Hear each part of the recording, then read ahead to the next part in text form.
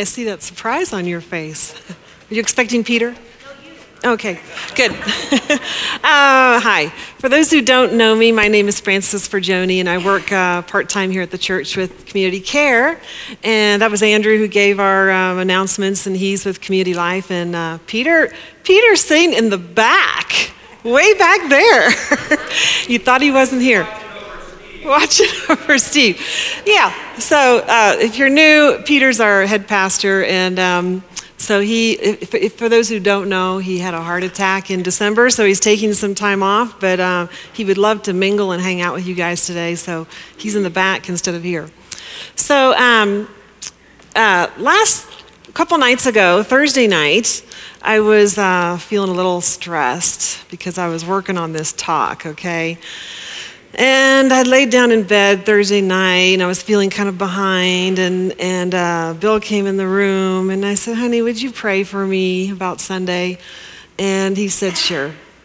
So he laid down on the bed, and he laid down and put his head back, and he said, dear God, help Frances be nice to me. He said, help her to have a contrite heart. Help her to know what a wonderful husband she has. And now, Lord, help her to embrace the book of Song of Solomon.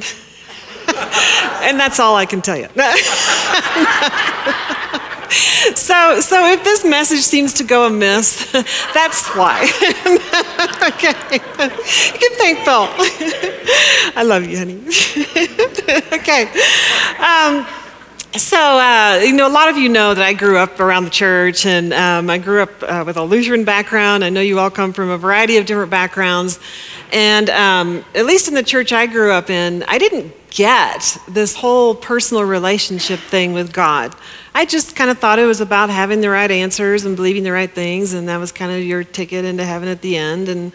And it wasn't until my 20s that I started to comprehend that there's this living God that wants a relationship with us. And all through Scripture there are a number of different ways that God actually describes what this relationship might look like. One is like clay with a potter. And maybe that's kind of how your relationship looks like. You don't really have a mind, you don't think about it. There's no really heart, in this dirt.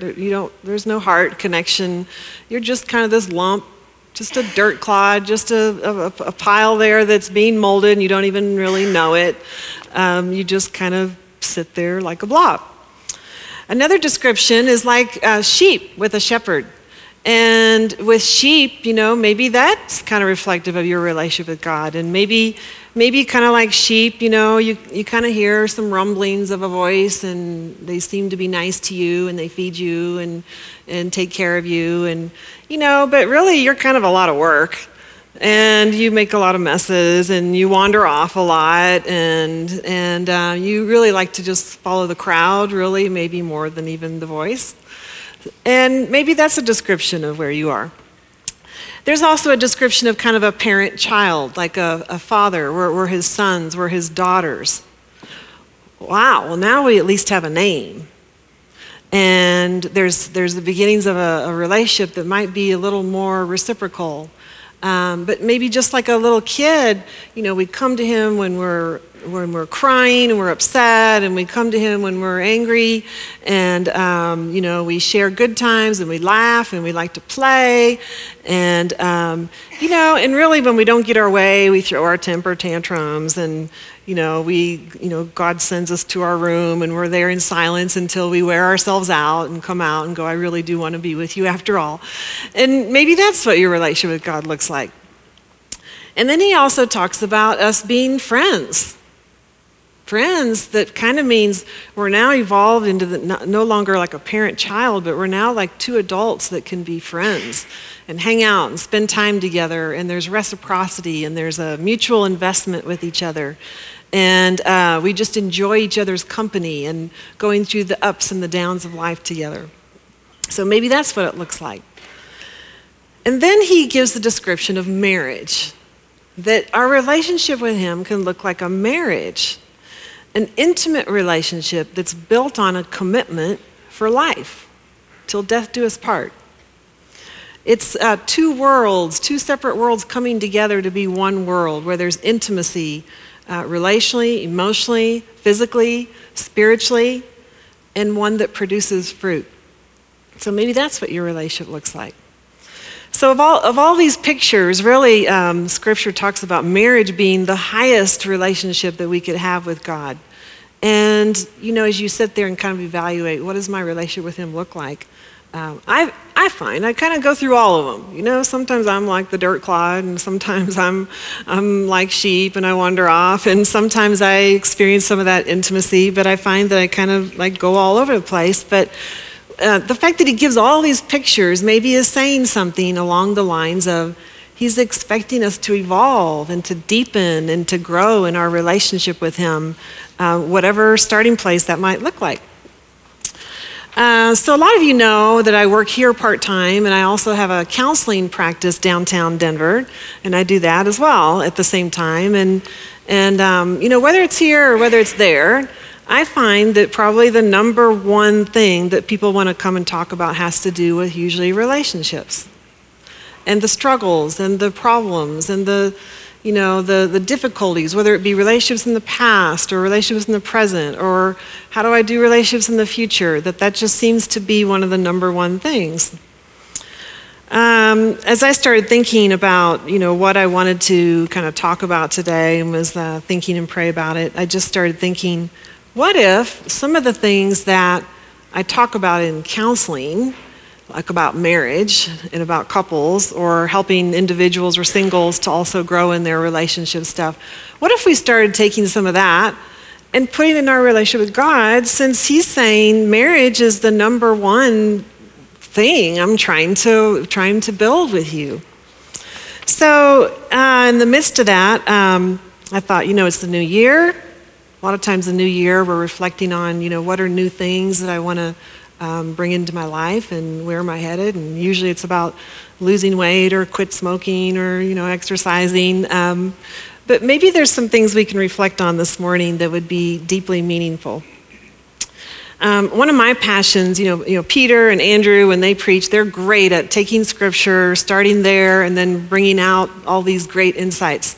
My thing is a little more like, let's start in real life stuff over here, and then let's see where it goes into Scripture. And so that's a little bit more of my approach, and that's just kind of a little bit of who I am and what I'm passionate about. There's an author that I've recently kind of started reading and hearing, and went to a workshop and things like that, and his name is Dr. David Schnark. I know that's kind of a funny name, but that's for real. You're laughing like I'm making this up. I'm not making it up. Okay. So, but he wrote this book called Passionate Marriage. And I love the title of his first chapter of the book. It's titled, Nobody's Ready for Marriage. Marriage Makes You Ready for Marriage. I thought, what a great title. And one of the things that he talks about quite a bit in this book, he calls differentiation. Anybody heard of that? Differentiation, okay? So here he's calling this differentiation a developing of a self in relationship with another, okay? So here's a quote from that book I want to read to you. Differentiation is a process by which we become more uniquely ourselves by maintaining ourselves in relationship with those we love. It's the process of grinding off our rough edges through the normal abrasions of a long-term intimate relationships. And differentiation is the key to not holding grudges, to recovering quickly from arguments, to tolerating intense intimacy, and maintaining your priorities in the midst of daily life. Differentiation brings togetherness, generosity, and compassion, all the traits of a good marriage. So I'm going to describe this a little more because that doesn't really get it down into some of the details. But differentiation involves balancing these two life forces, these two needs, these two drives at the same time.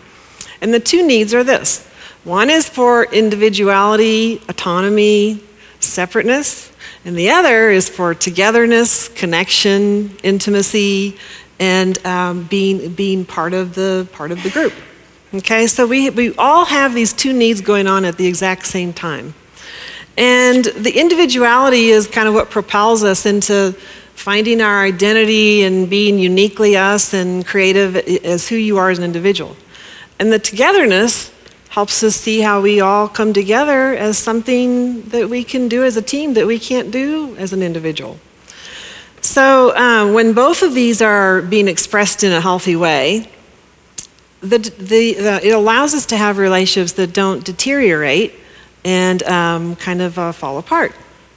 So let me give you a few more. I'm going to give you a few more descriptions of what differentiation is.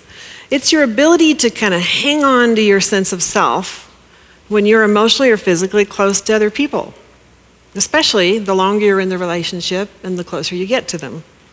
Differentiation permits you to maintain your own sense of direction when others pressure you to agree or conform to their way of thinking or feeling, what they might value. It allows you to make decisions from that internal motivation rather than just external influences. Well-differentiated people can agree without feeling like their own desires and needs and identity gets lost. But they can also disagree without feeling like there's a wall now between the two of you. There's a freedom to agree and there's a freedom to disagree. In the middle of a conflict, you can kind of hang on without blowing a fuse or just caving in. You can hear another perspective and be influenced. You don't have to distance yourself and run away in order to hang on to yourself. You can stay in the relationship and still know who you are. You don't have to react when someone's blaming and attacking and accusing you. There's something solid that keeps you grounded. You don't have to get defensive and storm off and give someone the silent treatment. Differentiated people have an internal sense of control rather than giving their power over to something else out here. It's the ability to maintain your sense of self when your partner is away, or if you're just not in a primary love relationship. It allows you to value that contact, but you don't fall apart when it's not there. The differentiated have the ability to speak the truth in love, even when the other person isn't doing that. The differentiated self is solid, yet permeable. You have a solid core of who you are, where you come from, your values, your beliefs, and yet it's okay for you to be influenced by other people, and you can change your ideas and your mind without losing yourself. So it also allows you to be connected to your emotions. It's not the disconnection of emotions. It's actually where you can have them and other people can have theirs, but you don't get just swept away by their emotion. So Dr. Schnarch says that this differentiation piece is core to a lot of the marriage problems, a lot of the relationship problems, a lot of the stuff that he has seen. And I started reading a lot of this, and I love digesting stuff like that and seeing connections between this and spiritual themes as well. So I have a question for you. Where do you see a picture in Scripture of where there's individuals that are in relationship together as one, but are still separate individuals? Last Supper? Where else? Apostles, yes. Where else? The Trinity. Bingo, the Trinity. Which those others are also true in a sense. But the Trinity. So here's the Father, the Son, and the Holy Spirit, who are three and yet one. Differentiated. When I grew up in the Lutheran Church, we used to say this creed, and I don't know, I haven't heard it said in a church in a really long time. It's the Athanasian Creed that was written in about 500 AD, and I don't know if you've ever heard of it. You ever heard of it? So I'd like to say some of this together, read this together. This is a portion of it, and by reading it doesn't mean like, you're professing, if you don't agree, that's all right. We're just reading it together. So I'm going to read this together. So read with me.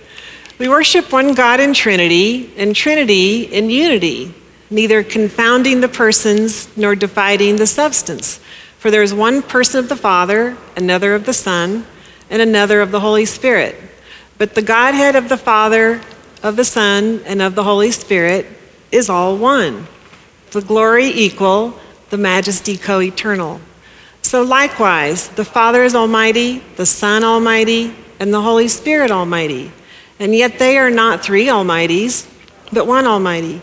So the Father is God, the Son is God, and the Holy Spirit is God. And yet they are not three gods, but one God.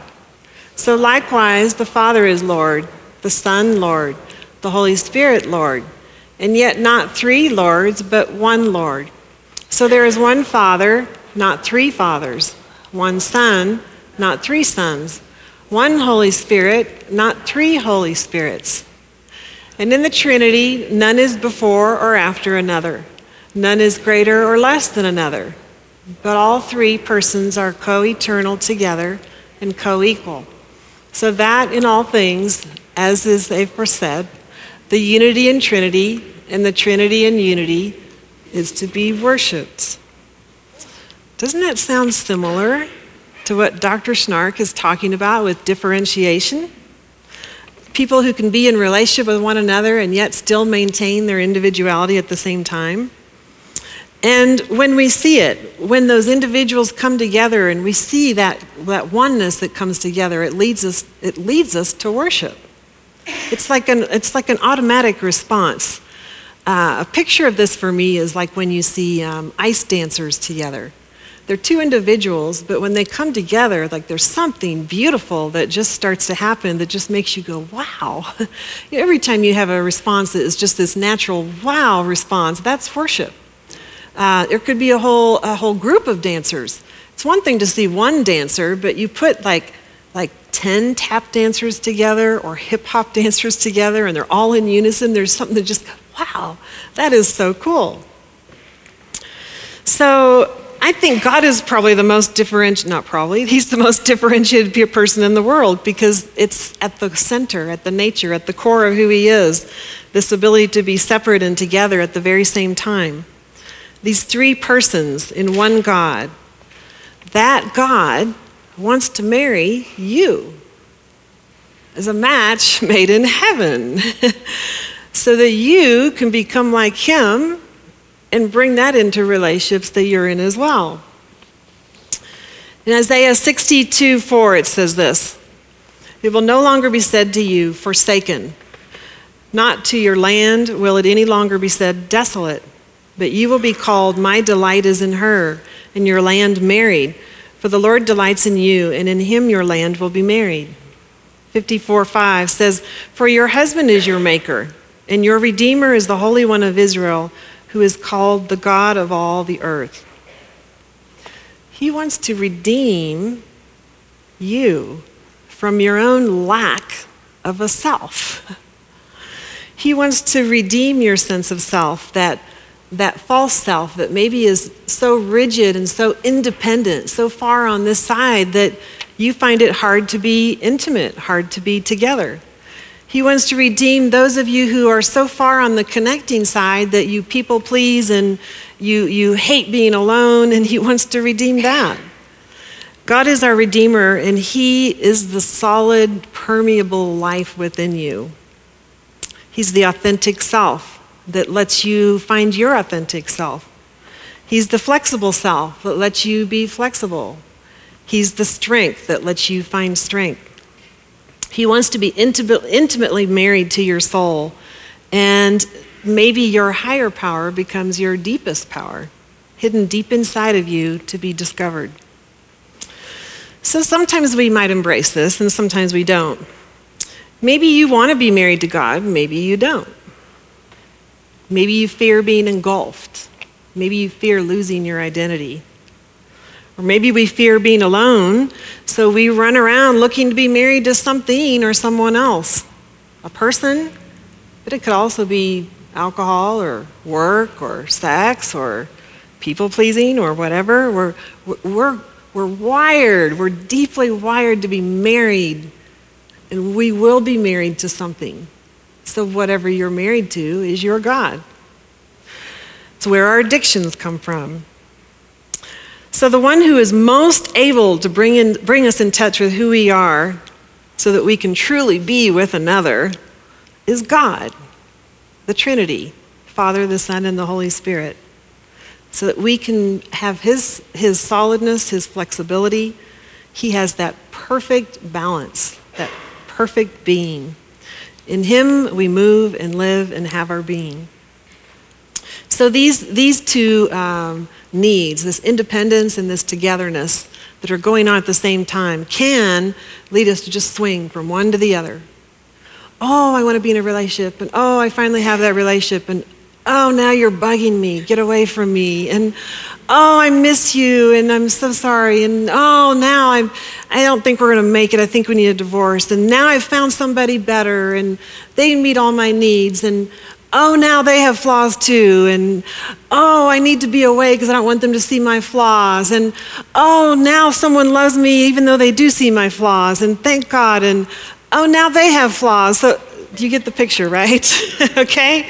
So we can go from one to the other. And sometimes we tend to play out one more or the other. Sometimes we tend to be more pursuers, where we're the ones always pursuing connection. Sometimes we tend to be distancers, where we're always doing the backing up and trying to get our space. So when we're stuck in one of those, it probably says there's something not solid inside. So the opposite of differentiation is emotional fusion, or emotional enmeshment, it might be called. It's connection without individuality. Unable to turn away, we turn ourselves over to the connection, but it kind of feels like losing your identity and kind of just giving in, and you're being engulfed and smothered and suffocated. And you don't want to just confuse differentiation with individuality or autonomy or independence. It's not being emotionally detached, unable to connect, but it's the ability to be in relationship and be as a team. That differentiation is a higher order. It's that process of being in that balance between the two, being able to hold the two together at the very same time. And that's the very core of who God is and what he's about.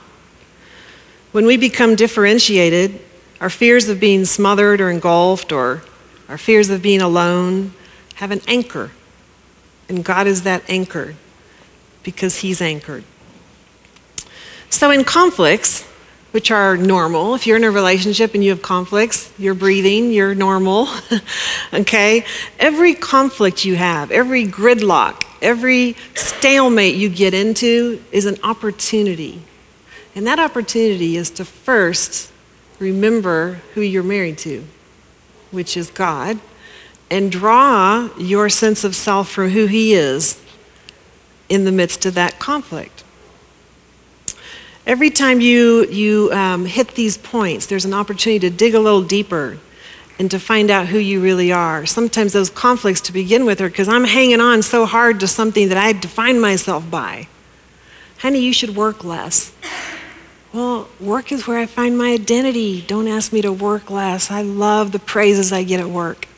Sometimes those conflicts are coming from something that I've too deeply attached to begin with. And that's why we're having conflict. Sometimes people think when they're having a lot of conflict in a relationship, where you think, oh, we're just not connecting. I need to get a divorce. We need to break up. We're just not connecting. But the problem probably is that you're too connected. Too connected because you're giving the other person a place of having the power to determine your value, your worth, who you are, rather than drawing on it from your vertical marriage. If you've ever had the thought to yourself, my marriage isn't working because I married the wrong person. In one sense, you probably did, because your first marriage is to God.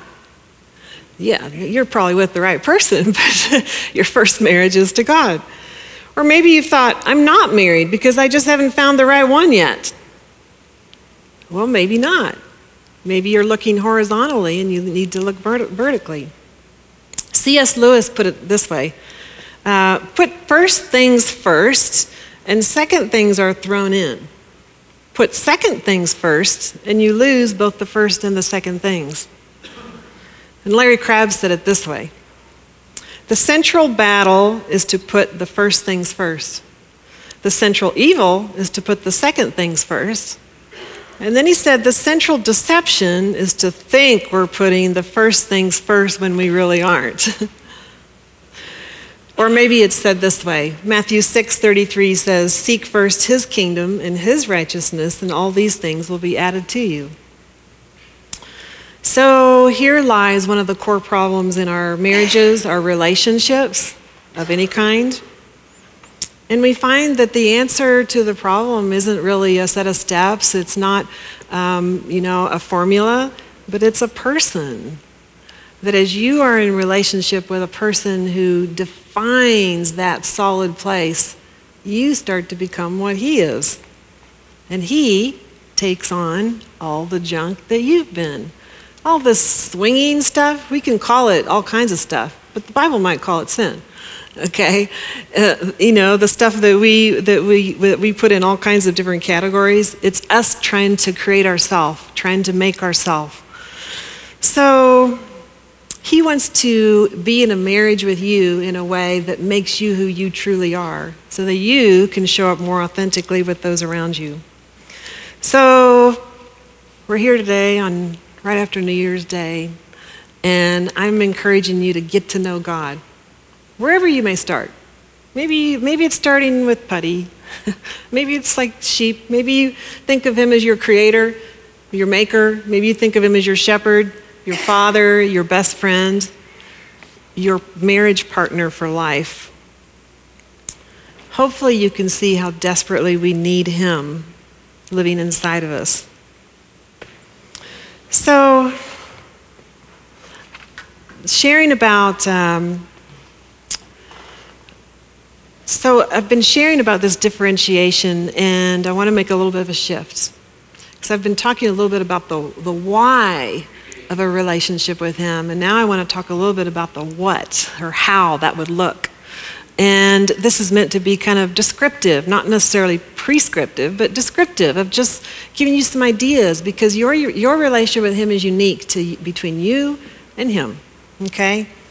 So there's many things I really could talk about. I thought, oh my gosh, I started looking at what I could do, and I could have 50 talks on this, but I get one. So I just thought, I'm just going to pick a couple things that were just meaningful to me, that I thought, if I were to take some of this in marriage and couples counseling and put it into my relationship with God, what would that look like? There's another author called Dr. John Gottman, and he did all this research with couples, and he measured things, and he videotaped people, and all this stuff, and he came up with all these kind of critical things of what it looks like in a relationship with those that are doing well in a marriage. And one of the things he talks about is called turning towards versus turning away. And it has to do with attunement. It has to do with responsiveness. It's paying attention to your partner's subtle cues. Like the big ones to me are obvious. If somebody dies, you want to be there for them, turn towards them and be there for them. Sometimes we're so checked out in that individuality, we don't even do that with the biggies. But some of the things he's talking about are the really small things, the really subtle things. He calls these things sliding door moments. If you ever saw that movie, Sliding Doors, it was an older movie. Some of you saw it. It basically had this theme of how one moment could change the course of a whole relationship and the course of events. And he talks about how these sliding door moments, these little moments that you think are insignificant in your relationships, that actually can turn you towards or you can turn away. And so here's some examples of some of these. These are like little bids for attention where are we attentive? So I'm going to give you some examples of how I've blown it, okay? Bill knows these quite well. So we may be in the living room, okay? And the TV's on and I'm working on my computer, and I can have one of those tendencies towards working too much, one of those things. So Bill makes some comment about something interesting on TV. It's not very deep, it's just something interesting. And I'm just on my computer, That's turning away, okay? Or maybe he comes home from work and he says, God, it's been a hard day. Oh, bummer. What's for dinner? That's turning away. okay? Or maybe it's we're driving along and he says, wow, look at that sunset. And I'm over here fiddling, texting, that's turning away. Or maybe it's him saying, I think I'll go to bed early tonight. Hint, hint. And I'm like, I got more work to do. Okay? So it's the little subtleties. It's the subtle things of, do you notice these little bids for attention, and do you turn towards? In other words, do you literally turn towards and say, tell me more? Or, wow, yeah. Or do you ask more questions? Or do you take the opportunity to get to know why whatever that thing they found was interesting? Maybe there's a deeper place inside that you really could get to know them through this tiny little moment. And I thought, do we do this with God? These little subtle things, do we turn towards or do we turn away? Do we even notice them? Maybe there's something in the message right here today. Maybe it's in the worship. Maybe it's a song. Maybe it's a conversation that something caught your attention. It spoke of something in here. But you walk away and you forget it and you go watch the Broncos game and, have fun. There it goes. Or do you turn towards it? Do you lean into it? Do you go get some quiet time with God to reflect more on whatever that was that's kind of grabbing your heart? Maybe you prayed a prayer about something and maybe God even answered it. And you didn't even give it a second thought. Once the need was met, done, kind of like the 10 lepers and only one came back to thank him. Do you turn towards and thank God and acknowledge where that came from? Maybe you can't sleep at night. Maybe God's calling you for some quiet time with him to just get up, go read your Bible or just reflect or meditate or do something. But nope, you get up, turn on the TV, crack open a beer, I don't know. Okay, so maybe you're facing a difficult circumstance. And maybe you're like talking to somebody and you find tears welling up in your eyes and you quickly shut them off and you turn away because you don't want anybody to notice. Maybe you're turning away from God in that moment, not just that person. Maybe you're angry at God. I had a friend tell me a couple of years ago when I asked her when she was going through a hard time, where's God in this? And she says, God and I broke up. We're not talking to each other. And so I loved the picture of it. And I just thought, yeah, I've done that. I just haven't said it, quite like that. But even if you're angry, can you turn towards God with that anger rather than away? So maybe, what does turning towards God look like? Maybe it's writing a poem or journaling or having quiet times, or maybe it's listening to the Spirit inside of you when he's moving, when he's speaking. How do you even know that voice? How do you learn to hear that voice and know that it's him? This next piece is kind of a little bit of some practical kind of like, how could we turn towards God uniquely for you? So a lot of you have heard of the book called The 5 Love Languages. Y'all heard of some of that? Gary Chapman. It's a pretty popular book. And I started, these 5 love languages are ways that he identified of ways that couples can turn towards each other and to get to know each other and love each other in unique ways. And we all have ones that are more special than others and things like that. And I started thinking, what if we did these with God? Wouldn't that be cool? That these 5 love languages in this intimate relationship with him that we want to build, what if we did those with God? So we're going to do that. There's a yellow card in the back of a chair close to you, okay? And there's some pencils or pens in there, and you can pull those out. And I want this to be an experience between you and God. So if you're here as a couple, I want you to do this individually. And there should be cards around. Bill's got some extra ones. And if there's not one close to you, make sure you get your own. If you're a married couple, don't do this as a couple, okay? Do this on your own. So as I go through this, I want you to think about your own relationship with God and things that would just be meaningful to you. And I'm going to share some things that might be ideas, and you might like one and you might hate the next, okay? That's fine. And this is mostly to get your own juices flowing about what you want your relationship with God and what are some things you would like to do together. So here's the 5 love languages on this card that he identified, and I'm just going to kind of walk through each one. The first one is acts of service. Matthew 25 says, to the extent that you do these to these, my brothers of mine, the least of these, you do them to me. So sometimes acts of service can, even though they're for God, they can be done to other people. But here's the thing that I think can kind of make it just between you and God. What if you just did anonymously? The other person doesn't know who or where it came from or whatever, but here's some ideas.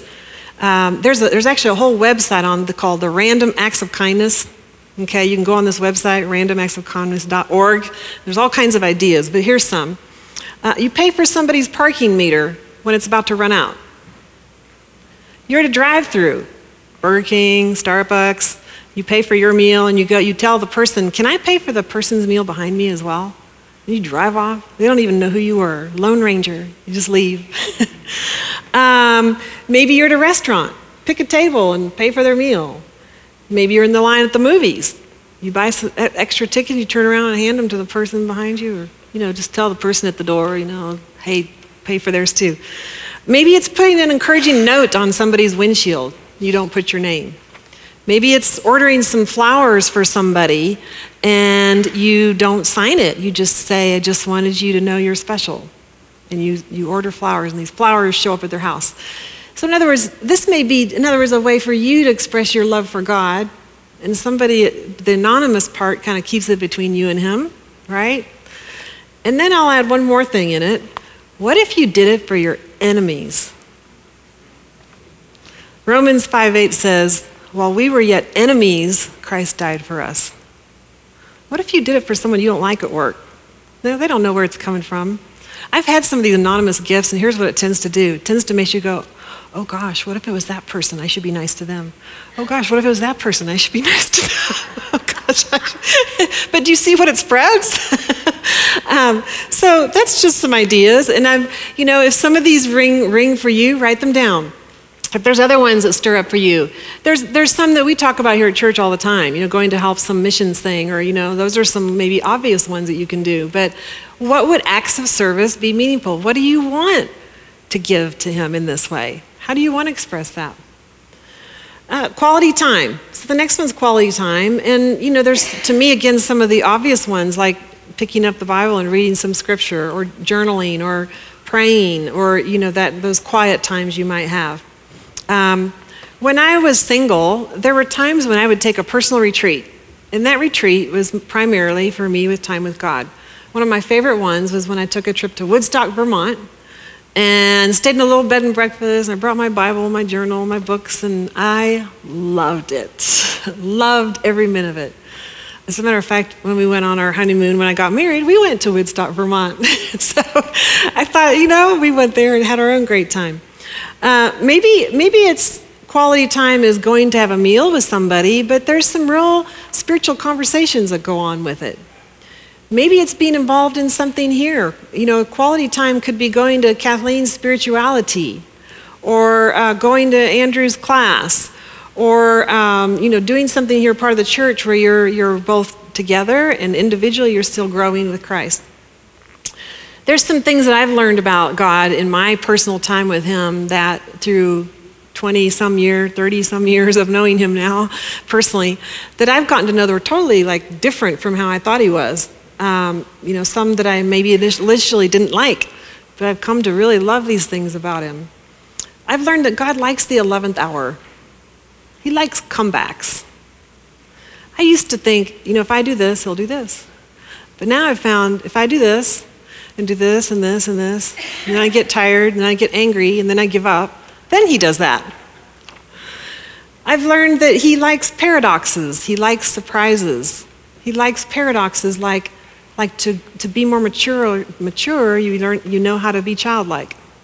To have control, you lose control. To find yourself, you lose yourself. He likes those.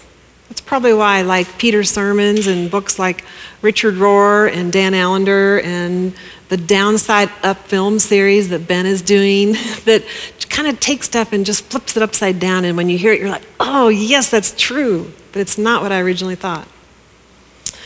So the next one is physical affection. Physical affection. How do you do that with an invisible God? I thought, That's a tough one, right? I grew up Lutheran. We worship with our hands under our legs. And I remember one time a friend leaned over to me in the middle of a church service, and you know what PDA is? Public display of affection. He leaned over to me and said, "What's the matter? Don't you like PDA with God?" Meaning a public display of affection with God. I'm learning how to. And so I have a little exercise for this one, okay? So I want everyone to stand up. All right. I want you to pretend for a minute that we're at the Broncos in the Super Bowl game, okay? And it's in the last 15 seconds, okay? And it's the very last play of the game, and the ball was just kicked off to us, and Eric, who? Yes, I know that. I do know. And Peyton Manning's the quarterback. It's the very last play of the game, and he takes the ball and he passes it, and Eric Decker catches it at the 50-yard line, and he takes off running, okay? And I'm going to count down. When we get to the goal line, I want you to act like you would if you were watching the game. We're in this individually, but together. So see, it's differentiation, okay? So if you do what you would normally do, and some of you might high five, some of you might yell, whatever you would normally do, okay? Is it the 50, the 40, the 30, the 20, the 10, the 0, the touchdown!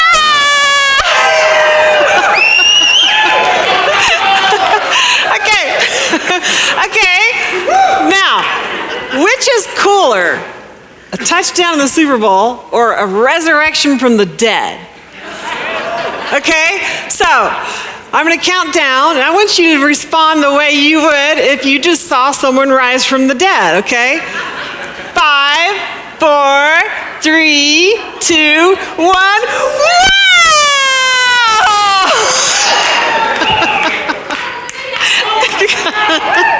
Okay, so you get the idea, right?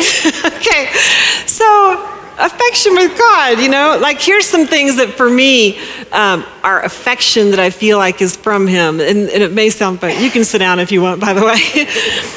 The sun, to me, feels like a warm hug. It feels like a warm hug from God. When I can be out in the sun and just feel it on my face. A hot shower feels like a massage, feels like it's just water washing away all the dirt of my life. And it can feel like it's from God. Rocking chair. I love rocking chairs. When I was early in my relationship with Him, there's something about being rocked that feels nurtured. And I love rocking chairs. So I'd go, what are ways of kind of physical affection that maybe you could share with God? The fourth one is words of affirmation. We do it all the time when we sing songs here. At least I hope. Sometimes our mind is in a million places, but do we really sing those songs in a way of, this is really what I think about you, and I really want to sing this to you.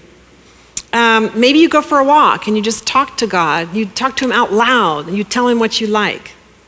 Maybe you listen. Maybe there's words He wants to say to you to affirm who you are and express His love to you. Sometimes couples have special names between each other. And I thought, couples do this all the time. A special name. Sometimes I'll call Bill Puppy. He's my puppy. But maybe there's a special name you can come up with, you and God. It's like you and God, you know this name, and it's a special name, and I don't have one for me yet. So I'm rocking this with you. I thought, when I got the idea, I'm just going to keep doing this, okay? So the last one's gifts. And the meaningful gifts are things that say, I know who you are, I know you, and I know this gift would be meaningful to you, and so I want to give this to you. There are things I feel like God has given to me that are just special to me. Pink clouds is one of them. A mossy rock is one of them. Rainbows, clouds in general. And there's a story behind every one of those that I won't go into today, but they're just special to me. I go, what's special to you? Are there certain things in nature that you just go, it's just a gift to me that I know is from Him when I see it, a reminder of who He is. And then I thought, well, what would we give to Him? I mean, we always talk about the offering and money and all that, but what would we give? What do you give to someone who has everything? I mean, literally. I mean, what do you give to the guy who has everything? And I thought, well, God, what do you want? And so this verse is what popped in my head. It was Psalm 51. It says, the sacrifices of God are a broken spirit. A broken and contrite heart, O God, that you will not despise. So in the Old Testament, when they brought sheep and goats and lambs, and it was a sacrifice, and yes, that was a picture of Christ to come. But he said the real gift is I want a contrite heart. I want you to see your need for me rather than you doing it on your own. So when I was doing this talk, there was something that hit me pretty hard, and it was Bill's prayer, the very beginning.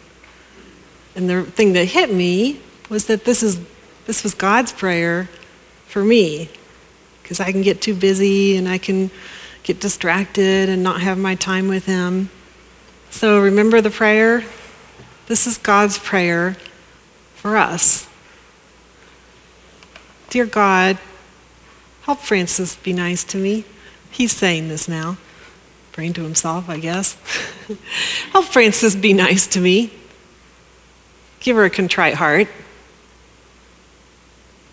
Help her to know what a wonderful husband she has. And now about the Book of Song of Solomon. It fits. I knew you were right on the money. You didn't even know it. There was something deeper coming through in that moment. So, at the cross, I feel like we have the best picture of differentiation, of separate yet together. At the cross, Christ was separated from the Father so that we could be together with him. So the night that he was betrayed, the night that you turned away, he turned towards. And he broke the bread, saying, "Take and eat, this is my body broken for you." And then he took the cup. He took the cup and he poured it, saying, "This is my blood shed for you for the forgiveness of sins. Drink of it." So I think in another way, he's saying, will you marry me?